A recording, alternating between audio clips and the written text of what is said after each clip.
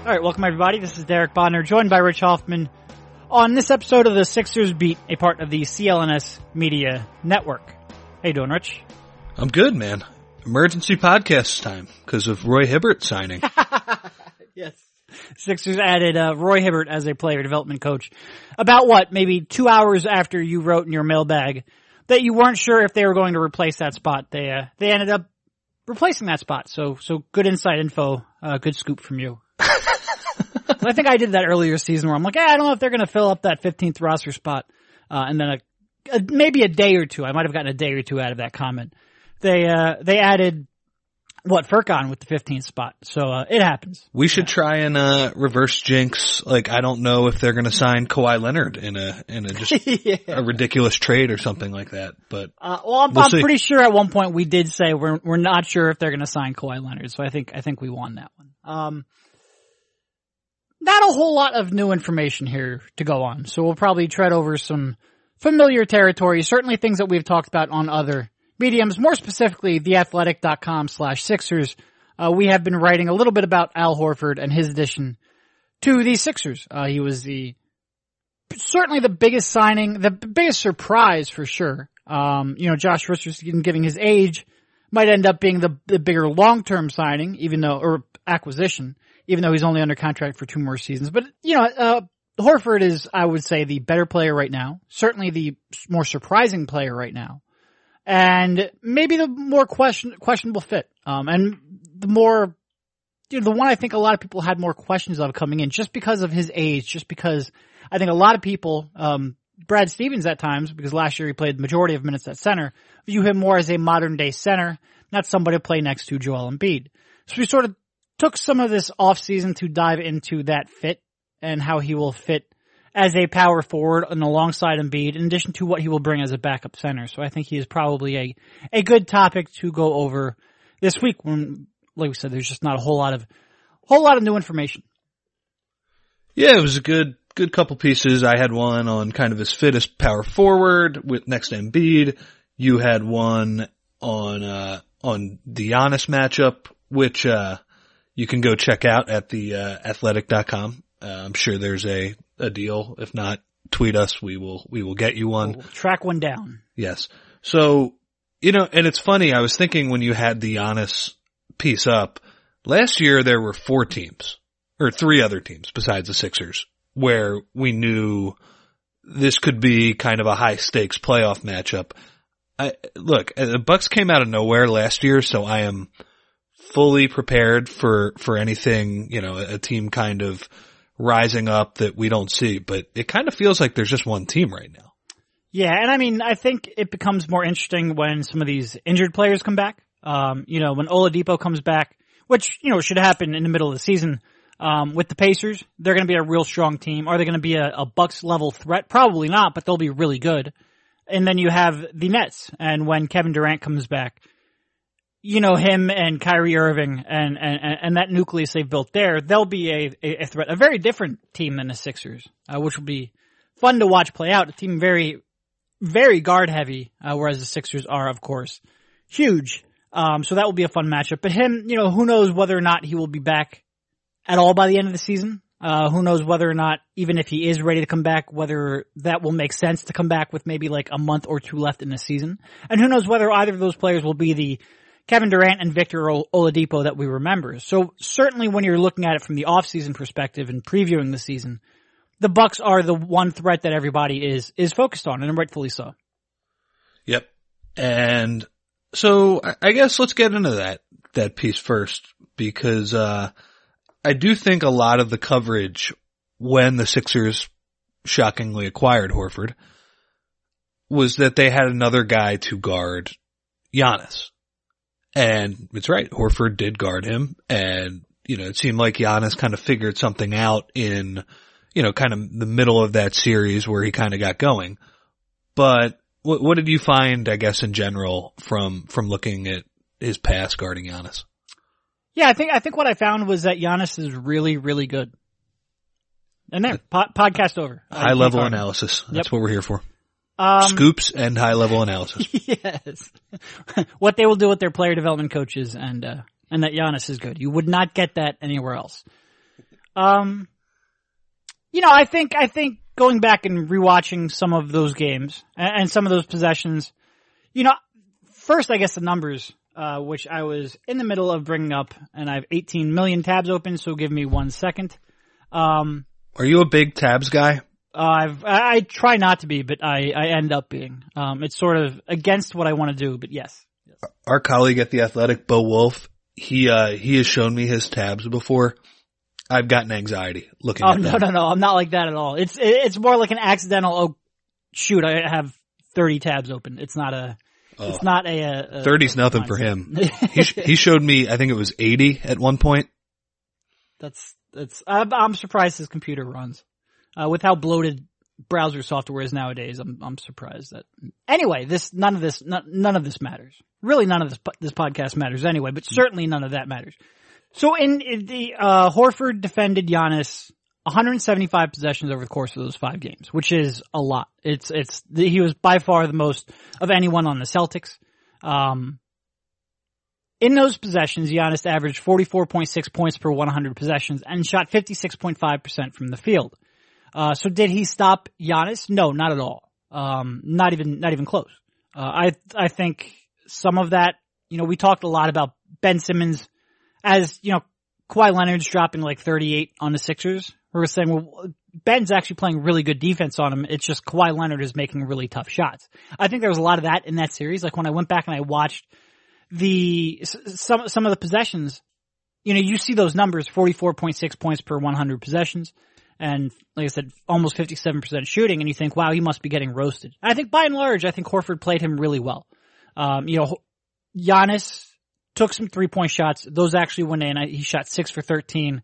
When defended by Horford, you don't expect that to always happen. But I think when Horford had a chance to get set in the half court and play the angles, I think he played him really well. And he blocked him a number of times. He was really impressive around the rim in terms of his shot blocking and altering the shot. When Giannis didn't get all the way to the rim, I think he struggled to finish over Horford. And I think that's something we didn't see when Ben Simmons defended him. Horford and Ben Simmons have pretty similar body types, in terms of at least size. I think Horford probably has him on the standing reach and whatnot. But you just see how much better of a rim protector Horford is in that series.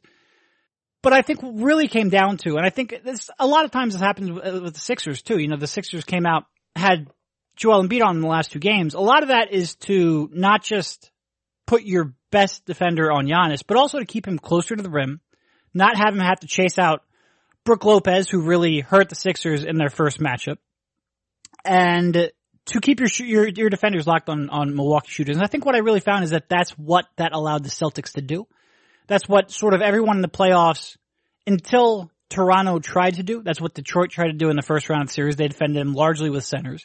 That's what the Celtics did. And that's what Toronto started off doing before they adjusted and realized they had the best wing defender on the planet on their side. And they put, Kawhi on him, and he really disrupted him. But I think a lot of the NBA now, until Giannis starts shooting, is sort of throwing these big, somewhat mobile rim protectors on Giannis.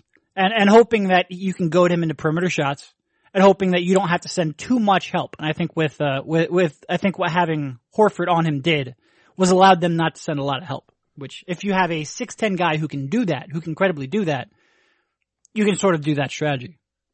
But the Sixers also have a 7'2" guy who can do that. They do. And I think the question becomes, who do you want to put on to Giannis? I think in your column the stats kind of bore out something that the eye test showed you. Even though Giannis in those last 2 regular season games against the Sixers had pretty big scoring nights. Actually, the game in Milwaukee, he didn't go crazy, right? No, he did. I think he might have dropped 50. Oh, was that the 50-pointer? Okay. Yeah. But now that was a weird one. So he dropped, I think Embiid Boban was defended guarding him in for that game, wasn't he? Well, he was defended by a lot of people. Embiid was a primary defender, and I think he defended him for like 45 possessions. And I think Giannis scored like 26 points on like 7 for 16 shooting or something like that. So he had success, but like in maybe 10 possessions that anyone else defended him, he dropped like another 24 points or something absurd like that. Like he just absolutely torched him whenever the Sixers tried to put anyone other than Joel Embiid on him. So he had a huge night. A lot of that came and he had success against Embiid, but a lot of that came because it was sort of like the playoffs, where if you sat Embiid for even a minute, you didn't have a chance. Well, if you put anyone else on Giannis in this game, you didn't have a chance. That's right. That was the game he called Ben Simmons a baby. Simmons. Yes. Yeah. And he dunked really hard on him. And then Simmons had a nice dunk at the end, but when you looked at their lines at the end of the game, I think, even though the Sixers won the war, Giannis won that battle for sure. But the numbers you showed, and I think it was true with both Horford and Embiid, was that the team defense was better when they were guarding Giannis. Yep. And a lot of that, you don't know. It's kind of, well, yeah, and you'll talk about how, some of it might have been kind of lucky, opponent 3-point shooting, and you don't know how much of it is them actually stopping Giannis. But I do think there is something right now to kind of letting Giannis try and get his, but on your terms, this guy is so dominant around the rim, you almost have to look at him like he's almost like the modern day Shaq in a way, where, you saw him against Simmons. I thought it was crazy the way he would push Ben Simmons around. Ben Simmons is a big guy, and he really just had his way kind of pushing him around the basket. Well, okay, you can't do that against Embiid and Horford as easily. So yeah, you goad him into shooting threes, and I think that's the strategy. I did read that though and think, oh man, what if Giannis starts making threes though? Yeah. Well, then the whole league's just fucked. Like there's no defense against that outside of maybe the Clippers and Kawhi Leonard. That's all you have. Ben Simmons is going to have to, he's going to have to turn into a Kawhi Leonard level defender for the Sixers to have any real chance of slowing him down. He would be borderline unstoppable. But yeah, you're right. Like when the Sixers threw Simmons on him, the strength and length difference was really pronounced. He just bullied his way into the paint and he just rose up and dunked on him. And that's when you really start getting into dangerous territory. Like when you don't feel like your defender can body him up one-on-one and keep him away from the rim, you start sending help. And he's a good enough passer and has the vision line to make those passes and generate a lot of easy shots for his teammates. And with Horford, you could credibly ask him to defend him one-on-one without thinking you're going to get absolutely destroyed. And would Boston still send help? Yes, but it's more like strategic. They think that he is deep enough that they can capitalize on that and force a turnover or force a bad shot. Whereas it's not like scramble to try to save a possession. And I think that's, I think that will be key for the Sixers. It really will. Having two guys, and look, you might end up still wanting your 7-2 guy on him because he can just affect more shots at the rim. He's a defensive player of the year caliber player. But having another option for when Embiid sits on the bench, having other options so that Embiid can do that for 30 possessions a game instead of 50 and keep him fresh and keep him out of foul trouble, which is something Brown acknowledged out in Milwaukee when he sort of went this route. He's like, I'm honestly more worried about foul trouble than I am about keeping him fresh and in shape and where he still has a bounce in his step. And I think both of them are valid concerns, but I think having another capable defender, that you can sort of stay in the same scheme on, will help them should the two teams meet. And it's weird to be talking about one matchup, but like we said at the beginning, like this is a matchup that you can't avoid. And I certainly don't want to say a Sixers signed Horford for this matchup, but you have to sort of look at it when you talk about any addition. Yeah, I'm sure it wasn't lost on them that it could potentially happen. I mean, you're trying to improve your team specifically, but yeah, I think they were looking, it's not like a Marc Gasol level obvious look ahead, but it's a factor for sure. It's not as low cost of a move as that either. Right. Too. Right. Yeah, it should be fun, and we'll get to see. I mean, the schedule comes out on Monday, but we know these two teams will play on Christmas. And they will play 4 times this year since they only played 3 times the previous season. Right? Because every year there's one of your 2 in-conference divisions, one of the 2 other in-conference divisions you only play 3 times, and they rotate that. So they will play that conference 4 times next year.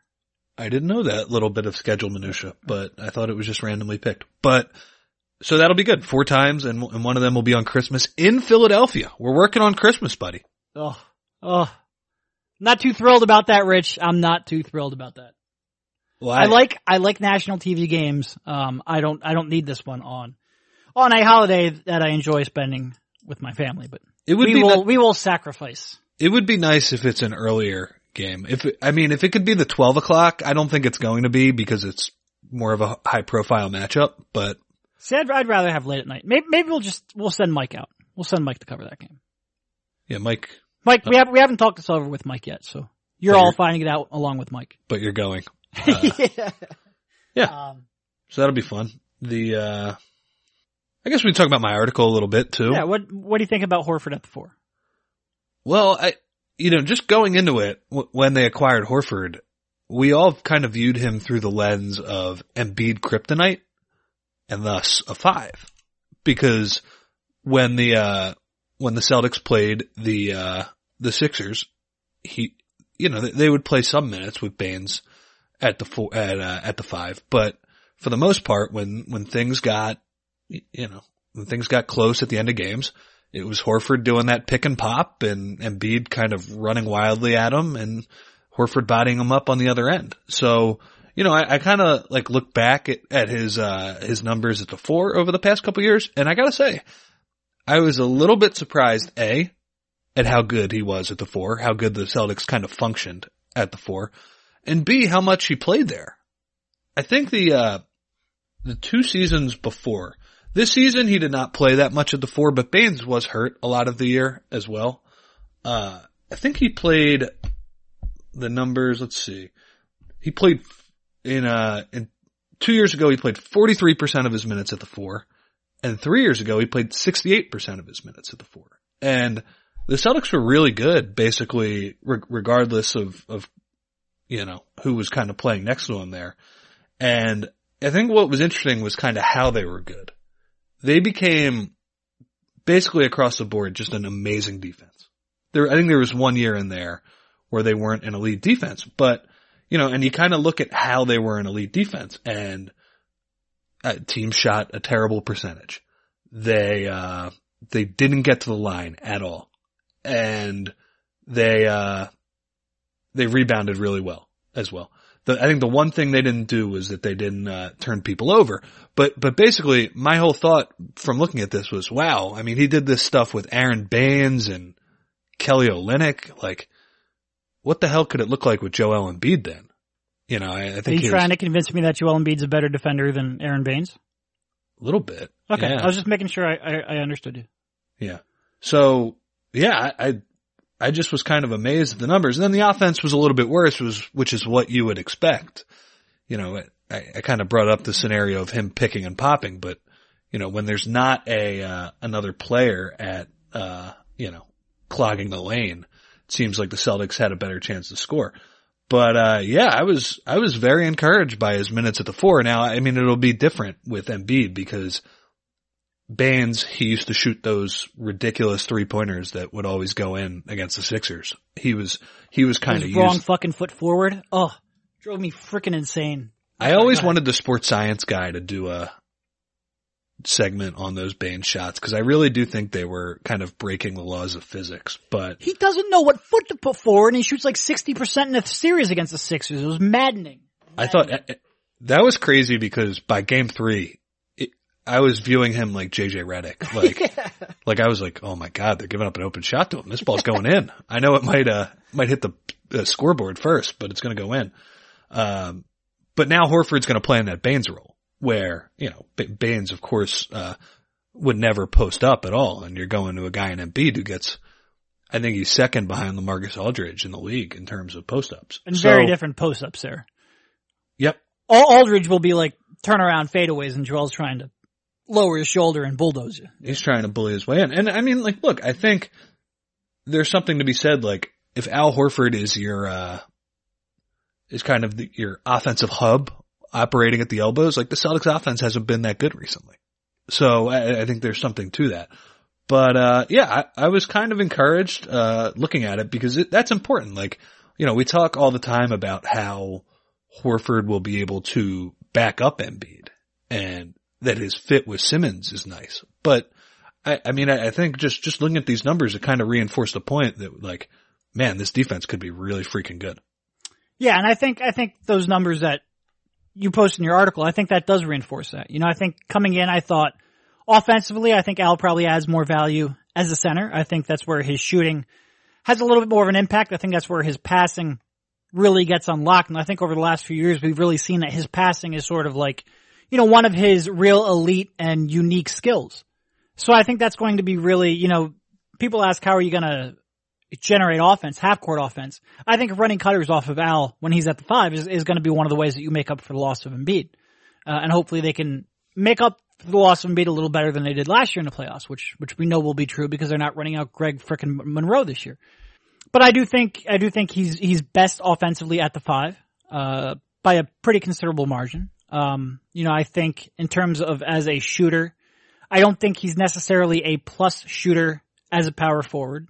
Percentage-wise, he might be. I think 2 years ago he was close to 40% if he didn't hit it. Volume's important there, though. But volume's very important, especially as the NBA trends toward having basically 3 wings at the shooting guard, small forward, and power forward. A lot of those guys will get those shots up. There are teams where Tobias Harris would be your power forward, and he'll shoot 7 threes a game. Horford's not going to do that, and that does impact how teams defend you. That does impact your spacing. So I think he's going to make his shots, but they're slow releases and there's going to be a low volume of those attempts. But defensively is where you hope to make that up. And I do think this is a team, and it sort of dovetails into what we talked about to open up this podcast. The fact that you can put Al Horford on a guy like Joel Embiid and then also put Al Horford on Giannis. And I'll be completely honest, Horford gave up space to Giannis because Giannis doesn't shoot. That's his biggest weakness.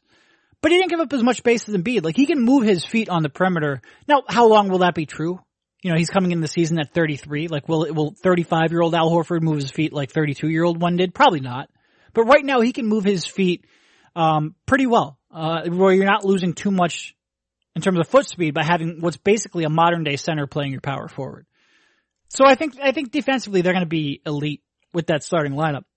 I mean, it really is. If we got on Tobias quite a bit for his defense at times, and look, I wouldn't even call him an average defender. I think he's a below average defender, but he's not awful, and he's not without merit, and he doesn't have some aspects that he brings. And you can put him on someone like Marc Gasol. He has a little more versatility than what you would typically say of a quote unquote bad defender. I don't think he's a bad defender. I think he's a below average defender.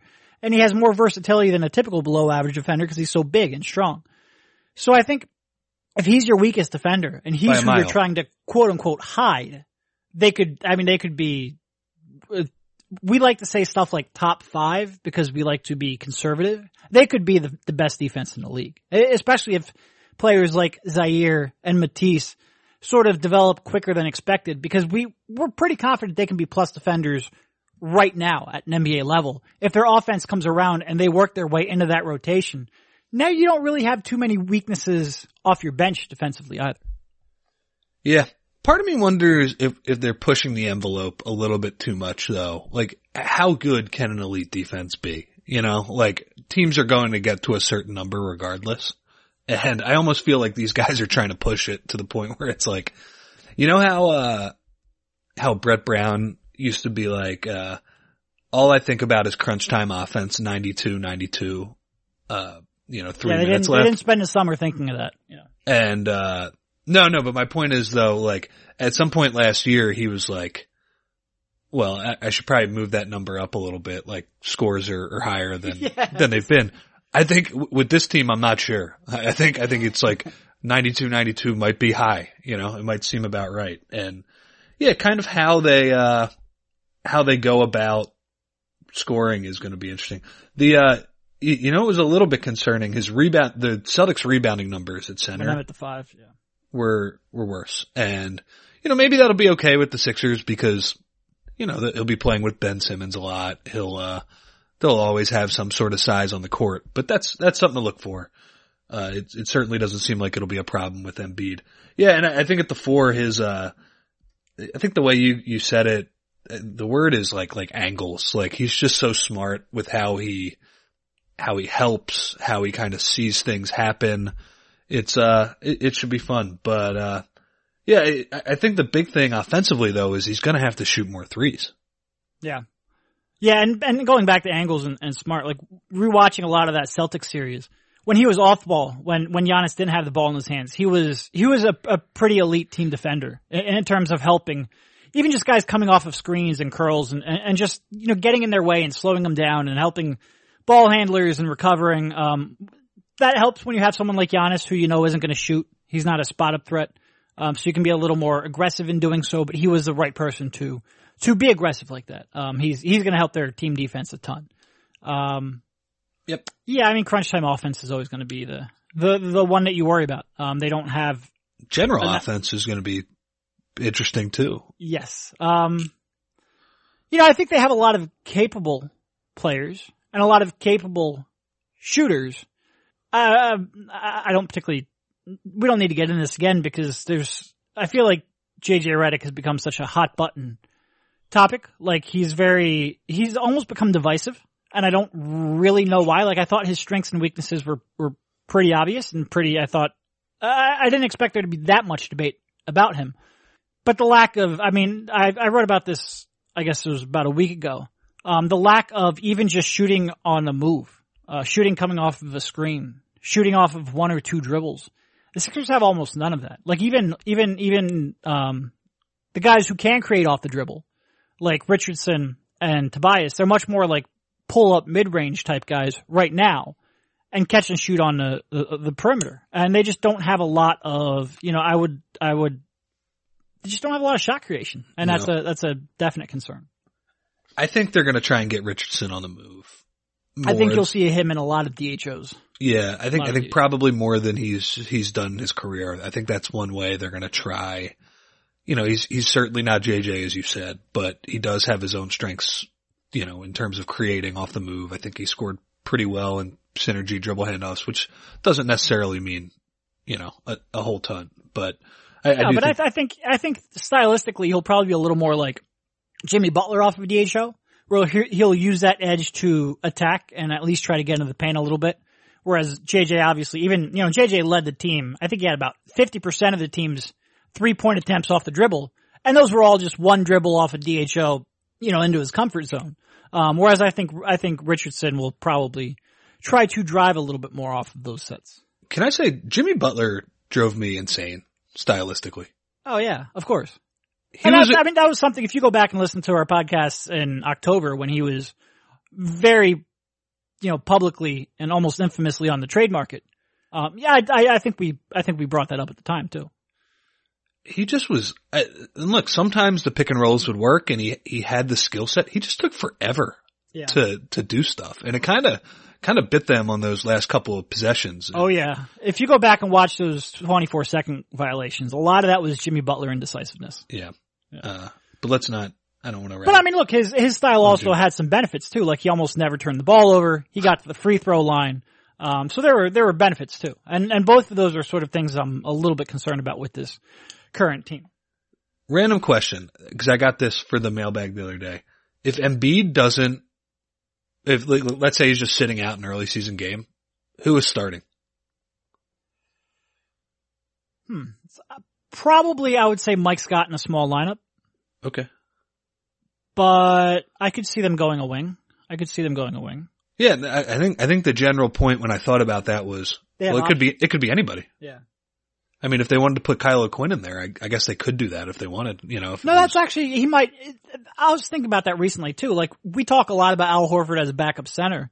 And, there's been a lot of reporting that Al's maybe not, he prefers to play power forward. And maybe they play Kyle O'Quinn a lot more at backup center than we expect. Like, we talk all the time, and we just talked about his shooting and passing at the center spot. I could see in the regular season them playing Kyle O'Quinn a lot more than we're anticipating, and sort of not saving Al as backup center for the playoffs, but sort of, when the rotations shrink, then we see Al as pretty much the primary and only backup center. But I could see Kyle O'Quinn getting a lot of the backup center minutes, sort of to keep Al fresh, at 33, someone who doesn't necessarily want to play a lot of, primarily center at least. I could see it happening, yeah. Mike Scott, just crashing weddings, going to arena football games, man of the people. Well, you've got Mike Scott crashing weddings and you've got Kyle O'Quinn crashing bar mitzvahs. So We have a team of characters, that is for sure. Yep. All right, let's take a break from the podcast to talk about this week's sponsor, BetOnline.ag. While baseball season is in full swing, placing a wager on baseball has never been easier with all the best odds at BetOnline.ag. This week, let's be honest, I'm watching whichever team has a good fortune to go up against the Phillies pitching staff. But wait, can you believe the NFL preseason is underway? To celebrate another season kickoff, BetOnline.ag and CLNS Media are giving you a 50% welcome bonus on your first deposit. Head on over to betonline.ag or use your mobile device to join today and use promo code CLNS50 to receive your welcome bonus. Don't sit on the sidelines this football season. Get into all the action with betonline.ag, your online sportsbook experts. Please see betonline.ag's general rules for additional terms and conditions. A minimum deposit of $55 is required to qualify for the bonus. All right, now back to the show. I don't know what else we have, really. What'd you think of the new jerseys? Of all of the sort of retro jerseys to tap into, I think these might be just about my least favorite. I don't know. I honestly don't care too much. I don't care too much either. I don't care too much. And the one thing is, maybe that's because I'm out of the jersey market now, but I just don't get, I don't have a lot of strong takes about jerseys. Well, the good news is if you ever get back into the jersey market, they are going to make new ones every year. So yes, it's clear. The one thing I saw that I forgot to text you about was, they are changing the Suxers ones. Those are gonna say Phila now, I believe, on the jersey. I do like the Phila. Maybe it's just because that's an era of this franchise's history that I think needs to be remembered and needs to be celebrated. Whereas the 76ers jersey era is not. Was that the 9 and 73 team? Did they wear something similar to this incarnation? It's around those years. I think it was a year or two before maybe, okay. Yeah. But I do like Phila, and I like keeping those in the rotation. Backup point guard, something we didn't really talk about too much.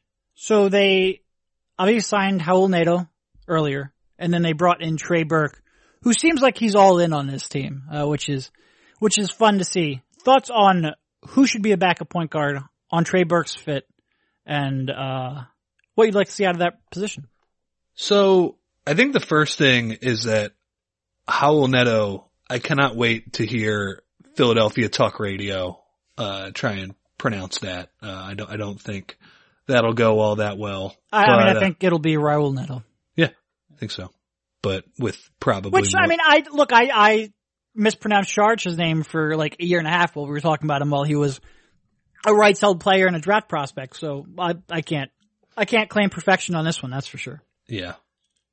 So yeah, I think Trey Burke is kind of the skill set that a lot of people were clamoring for, kind of the water bug guard who can kind of get his own shot and make plays in the pick and roll. Trey Burke is a terrible defensive player. Yes. And I think that's kind of where I would start, and his, I think his effectiveness is kind of dependent on other players being able to make up for his shortcomings there. And look, the Sixers have a roster that might be able to do that. He's a little more, I think he probably has a higher ceiling maybe than Raul Neto, who's kind of a steadier player. When the Sixers kind of, they chose Neto and TJ McConnell went on to Indiana, I think my thought was, okay, this is a guy who, maybe he might not be able to create as much as TJ can, but he is a more willing shooter, which is more important when you play some minutes next to Ben Simmons, maybe, although this is a backup point guard. The one thing I am curious about is there any chance Josh Richardson ends up getting some of those minutes? Oh, sure. And again, this is one where maybe in the regular season, and you're just trying to get like a rotation down and keep guys fresh and rested. Maybe this doesn't happen as much in the regular season, but I could certainly see once the rotations shrink in the playoffs, I could see them letting him initiate, at least at times. I think that's within his skill set. It seems like he was a little bit out of his depth as a first option. Oh, yes. In Miami, but if you're only going to have him do it for a couple minutes, maybe against, some of these, maybe it's an Embiid-led unit where you're playing against some second unit players. It seems like he might be able to do that. And, look, the Sixers are, did they set the over-under? Is it 54.5? Is that what I think I saw? I saw 55.5 somewhere. Okay. But right around there. We'll say 55 and split. So people think they're going to be good, and we do too. Hopefully they are that good and they have a chance to experiment throughout the regular season and kind of see, mix and match which players will work. It'll be interesting. I don't really have high hopes for Trey Burke. Trey Burke, I kind of like his skill set more than I like the player almost. It does seem like it's a decent fit on the Sixers, but there's a reason why he was almost out of the NBA. I haven't really thought too much about it because you're basically talking about what, the 12th and 13th guys on the roster? Yeah. But one of those two, whoever wins that quote unquote battle, and I think Neto is probably the favorite. They signed him first. So. They did. You would assume that would have some bearing on how they view the two players, yes. But one of those two will get minutes, at least in the regular season. And even though, Simmons is going to play a lot, both of those players can, to some degree, play off of him too. So you might even see them alongside of Simmons at times too. Especially, as guys rest and get injured and whatnot and the lineups get a little funky. Burke was one of those players, like you said, terrible defensive player, probably always going to be a terrible defensive player. He just doesn't have the physical tools to be a plus on that end. But when he came in the league, and look, he was a top 10 draft pick, and so whenever I talk about the draft and about being right, I always say that in this business, being right is a matter of perspective. And the example I always use is, I had Giannis ranked 10th in that draft on my draft board. And that sounds great. He ended up going 14th. I had him higher than NBA general managers did. And this is a guy who became a future MVP, and being higher on an MVP is something than NBA general manager is something you should be. I think most people would take that as a win. But then I always go back and I look and I'm like, how in the fucking hell did I have Trey Burke rated ahead of Giannis coming into the draft?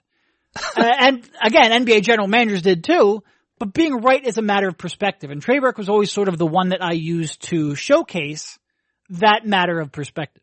That it's real easy, depending on what you focus on, you can either feel great about yourself or terrible about yourself. And one decision can lead to either of the two feelings. So the Sixers now have him, and like I said, he was a top 10 pick in his draft. And he came in the NBA, and he received minutes he didn't earn. He was a starter for Utah the first 2 years, and he was dreadful. Like, legitimately one of the worst players in the NBA getting minutes. And he has improved by leaps and bounds since then. And he's become a better and more willing 3-point shooter. He has become he has learned how to navigate NBA size to finish in the paint a lot better. Like, he was just getting swallowed up in the paint when he first came in the league, and he sort of just kept going in, kept bouncing off of big men, kept getting his shots stuffed, and he's gotten much better at that. And his pull-up game, streaky, but he has that skill set. Like you said, it's sort of something where you like the skill set more than the actual production. But he's gotten a little better at all of these little things to now where he was legitimately one of the worst offensive players in the game that was using up possessions. Now he can sort of, he can get hot and he can get on a roll and he can lift you at times. Am I confident he's going to be a net positive more often than not? No. He still has those limitations. His game is still very much built off of a pull-up jumper that, looks sexy when it goes in, but when it's not, it can really derail your offense. And he's still a huge net negative on defense. So am I going to tell you that he's going to be a 6-man microwave scorer?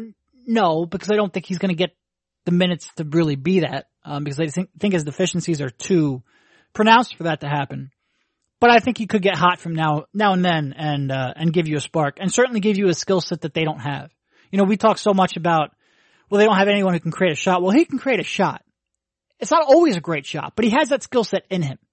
And he's gotten a little better at recognizing what's a good shot, or at least what's not a terrible shot, than he was earlier in his career. So it will be nice to have that guy that you can just give the ball to, run him off of a screen, have him attack downhill, and the defense will have to worry about. They at least have that option on their roster now. That being said, like you said, I think Neto is a more consistent player. I think he's the better defender by a considerable margin, and I expect him to win the backup point guard spot coming out. Yeah, I mean, for a fan base who enjoyed T.J. McConnell's once in a while explosions, and when I say explosion, I mean like 12 points. Yeah. Triple-double though. I think Burke is certainly capable of something better than that from a scoring perspective. His season 2 years ago for a Garbanzo Beans Knicks team was pretty good. No, absolutely. Yeah. 56% true shooting. The thing that it's kind of stands out to me, 36% assist percentage to 9% turnover percentage. Yes. That's very good.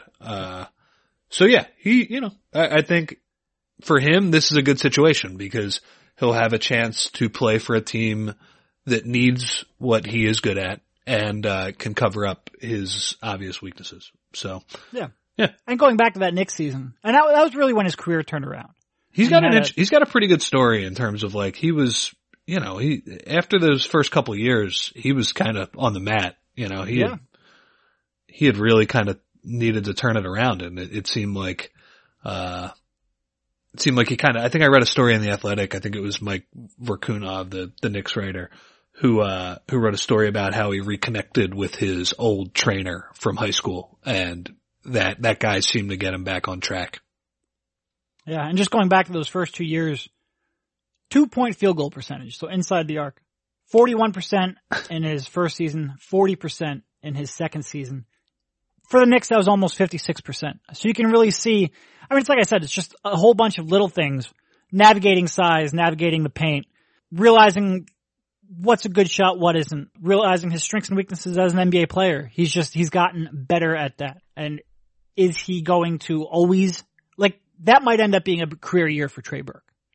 But I think he's always going to be somewhere in the middle of those two extremes. Yeah. And as another bonus, we don't have to worry about dissecting his shooting videos in the summer. I think he's going to look, we're the reverse jigs guys, but I think it's going to be smooth come October. You never fucking know, Rich. You just never know. All right. I am not going to get into another conversation about off-season shooting Instagram videos. So I think that is as good of a place as any to end it. Thank you, Rich, for jumping on, and we will talk to you soon. See you, man.